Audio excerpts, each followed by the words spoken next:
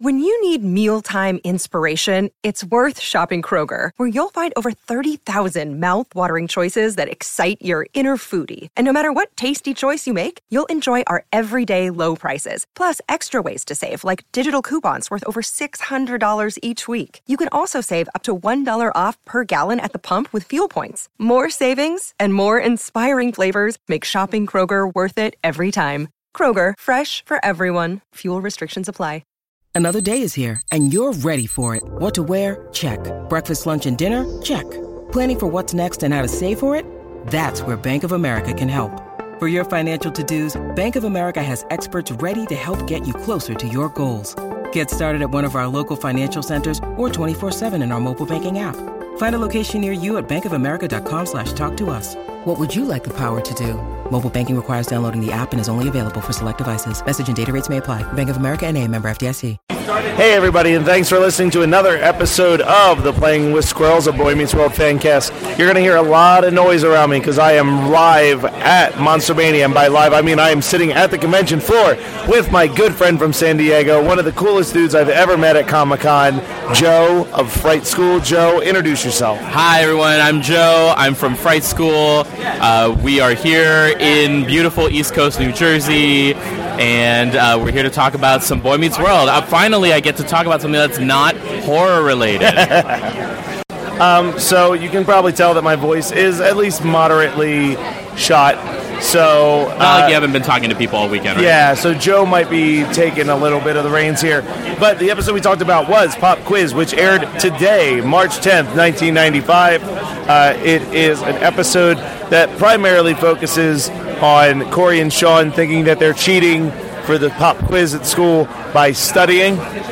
And it also reintroduces Adam Scott. Yeah.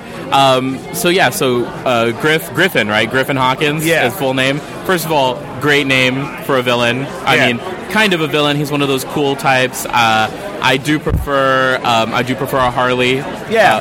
Because Harley's absolutely. more definitively a villain. Yeah, more definitively. He's also very much like that kind of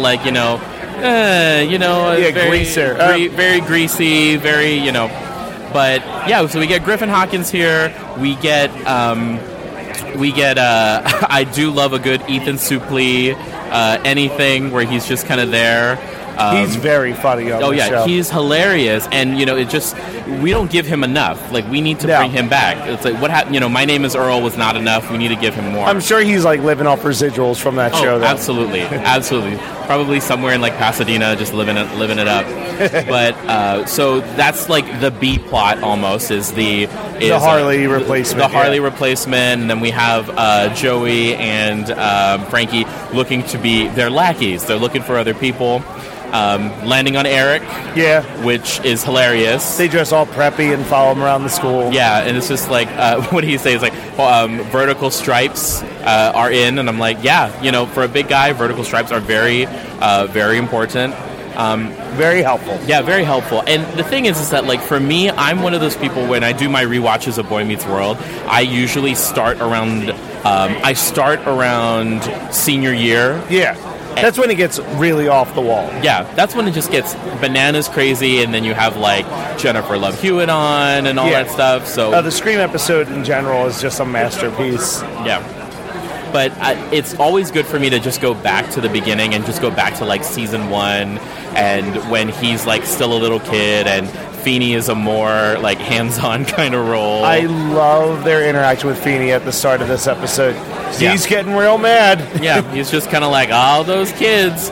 And I love that it's like they basically just have blinders on, that they're upsetting him. Yeah. Because they're like, we were just standing here playing and he started screaming at us like a crazy man. Like, and I just, because that's a lovable Sean thing that just gets repeated. He's just like, hey, what's going on? I'm this lovable thorn in your side. I will say, though, that it is a little, like, it's a little creepy probably now that, like, Mr. Turner was like, just come to my apartment. Just come to my apartment on Sunday, I wrote that down, too. That is a weird thing that didn't seem weird to me as a kid, but, like, as an adult, I'm like, that's strange. Because when he said that, I was like, oh, is Turner is Turner already Sean's guardian by this point? Nope, and it's like, no. He's just like, yeah, he's getting ready for a date. He's like half dressed. Yeah. Just like, come to my apartment on a Sunday. And I'm like, how is that not a problem? How like when you reveal that the fact it's a bet between him and Feeney, like how did Feeney was okay with all of that, but not, but cheating and cheating, quote unquote. Yeah. And I will say this, I was that kind of student where, like, if I saw something that I was not supposed to see, I'd think I was cheating, too. Corey's reaction where he's like, oh, my God, my stomach. Like, this is the Corey that I love. I love, we always describe it as, like, old Jewish man Corey. Exactly. Like Spilkis. I got, I'm just like, oh, the thesaurus I'm going to get from this. He's so good. And, like, Adam Scott is great in this. He's so good as this ladies' man character that, like, really doesn't have to put any effort into it. He just puts his arms out and just like 4 girls flock under them. Yeah. By the way, like, I know it was such a testament of the time, the late 90s, but like the cuff over like part of the hand, like Griffith's, like the long chain, and it's like it's not quite grunge, but it's also not preppy. Yeah. Like he's very, he's very high class in that regard, but it's also like high class, but trying not to be. Yeah. And it's just like all these oversized clothes and the hair. Just like this show really got hair right. I mean, this show and Friends, it was all about the hair. Perfect hairs. There's a scene which has nothing to do with anything where Morgan is making a sandwich that's Lucky Charms and Cheese Whiz, and apparently it tastes amazing. Yeah, I'm just like, by the way, Little Morgan... The best. Yeah, Little Morgan's... When you get to little older Morgan, not so much, but Little Morgan is the best. She's so cute. Yeah. And I'm not like a person that's like, oh, that kid's cute, but like she's just genuinely cute every time that she says something. Yeah. I'm kind of bummed that we we had to... I mean, I like it in the trajectory of the show that we had to give, like, Alan something more that was just than being a grocer. Yeah. And we gave him, more towards the end. But I just kind of bummed that we never really got to fully explore that going further. Like him just having the same job and everything. That's the thing I do like about the show, though, is it's a very realistic snapshot of, like, my dad didn't have the same job throughout all of my experience. Like, he got laid off, and then he had to find a new job. And, like, I think I saw my dad go through 3 or 4 jobs. So, like, there's an aspect of that I really do appreciate, because I'm sure connect it for me that, like, this happens to people's parents. It's not just my dad that it's happening to. So one thing I'm curious about, and this is just a general question of Boy Meets World in general. So, like, you grew up in, like, the Philly area, right? Yeah, and it didn't strike me as anything special that it took place in Philly until much later. Yeah. When I was like, man, this was, like, my hometown. Like, it was weird to me because at the time I was so young that I always heard people talk about the Phillies. Yeah. So when Corey's talking about the Phillies, I was like, yeah, that's just what people do. Yeah. And it was just like, because, like, for me, growing up where I grew up on an island in the middle, just like, okay, Philadelphia is like Ben Franklin, all of that over there. But it's so interesting to have, like, looking back on it now, how much I connected with a kid who was living on an opposite side of the world like that. Completely different lifestyle, yeah. No, it's a very well-written and well-thought-out show. Yeah. Trying to see if there's anything else, really, that I had to call out, because it's the A and B plots are very straightforward. Yeah. I mean, there's not a whole lot of twists and turns in there. There is a cameo by, what was it? We say Eric Bannon. What's his? Oh God, we never. He plays Tommy. He plays the jock that Griff basically picked up his girlfriend, and he's done a lot of other kind of like culty, fringy stuff. I remember him from 6 Feet Under, and Can't Hardly Wait. Yeah, he was in Can't Hardly Wait. He was like that face of the 90s. He did some like really kind of risque indie films where it was like super in sex. Eric Balfour, that's who there it is. Yeah, that's who it is. Known for Haven, 6 Feet Under, 24, and Skyline. Exactly. Glad Skyline made it on his top 5 or top 4 on IMDb. But yeah, just a really funny dude, really solid actor. Yeah. Great little cameo. It's like just one of those like, oh, there he is. Yeah, it's so weird when you go back and you watch old TV shows where it's like, oh, look, this is probably your first role. I mean, we're at a convention where Danielle Harris is, and she's from Boy Meets World. Like, everyone did an episode of Boy Meets Harley World. Keiner's little sister, right? Yeah. Yeah. So, that's really it. Unless you had anything else you had to say about the storyline, what's your experience with Boy Meets World? You tapped on it a little bit, but like, do you have a nostalgia for watching this? Yeah. Oh, when they released all of the episodes on Hulu, I was totally in, because I was on the verge of canceling my Hulu subscription to begin with, and I was totally in on it because me and my sisters were TGIF kids. Like, we were waiting for Sabrina and Boy Meets World and, oh my God, Teen Angel.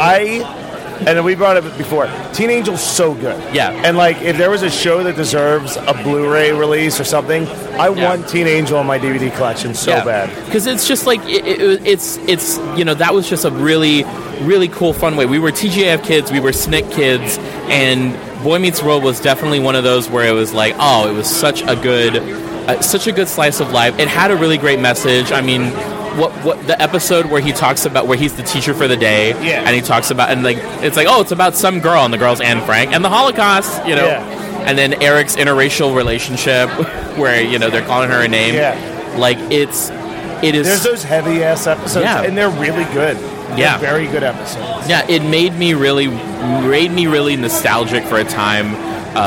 Like watching it now, it just made me nostalgic for having that kind of.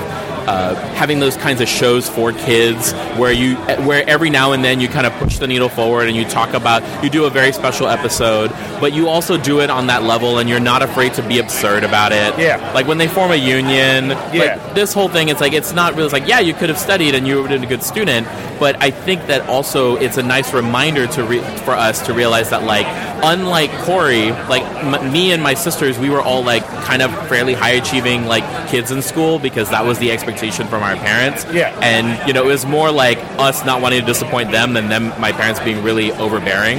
And it was nice to see, like, this kid have, like, an entire show centered around him that also wasn't about his academic achievements. Yeah. And it was entirely about, like, just he's a good person. Yeah, learning how to be a good person. Yeah, exactly. So, one last thing. Tell everybody about Fright School real quick. Awesome. Well, Fright School is this great show that I've been a part of. Me and my co-host Joshua, we do every week on Mondays we release an episode that is about basically me watching a horror film for the first time. So about 3-4 years ago, Joshua, he started showing me these things, and I had never really seen any horror films, and so he's a lifelong fan, so he's reliving seeing these classics over and seeing it through my eyes as a beginner. He structures it like a college course almost, so we talk a little bit about, we bring in like outside sources, we talk a little about like cultural impact, but it's been really fun for me to get to know so many years later than I feel like I should have, get to know this entire culture and this interesting group of people about that are all around the horror community. Yeah. I mean, I met you and we're friends because of it. So, you know. And it's, you know, this whole table. So the table that we have at this Monster Mania convention, it's me, my brother, and Scott from Horror Movie Night, my friend Kyle, who I met from a podcast before Horror Movie Night, Jersey Ghouls, who I met at a convention, you, who I met at a convention, Josh, who I met when I was on your guys' show. It's like this giant, we just had a row of 8 people who just kind of know each other from the internet. And then our friend Zach and Katie, who came over, who we just knew from the internet. Like, it's just a giant gathering of people from the internet. Yeah, y'all, internet friends are real friends, and don't let anybody ever tell you, like, oh, you have friends on the internet. No, internet friends are real friends. I check in on those people more than the people in my day-to-day life most of the time. Absolutely. I'm like, you know what, sometimes I'll be like, hey, y'all, you okay? Do you need anything? Yeah. Like, when Jackie from Jersey Ghouls, she picked us up at the airport, we had never met her, but it was like we had been following each other on Instagram and are like on social for a long time already leading up to it, so it's like we feel like we knew them, and then it just grew, the bond just grew. So this was a great weekend. Yeah, absolutely. Well, thank you so much for coming all the way out here and joining us on the show. I'm so glad. Thank you for giving me the opportunity to talk about something that was not horror. Always. For a little bit. When I'm in San Diego, let's do another one. Yeah, we're going to do another one. All right. Yeah.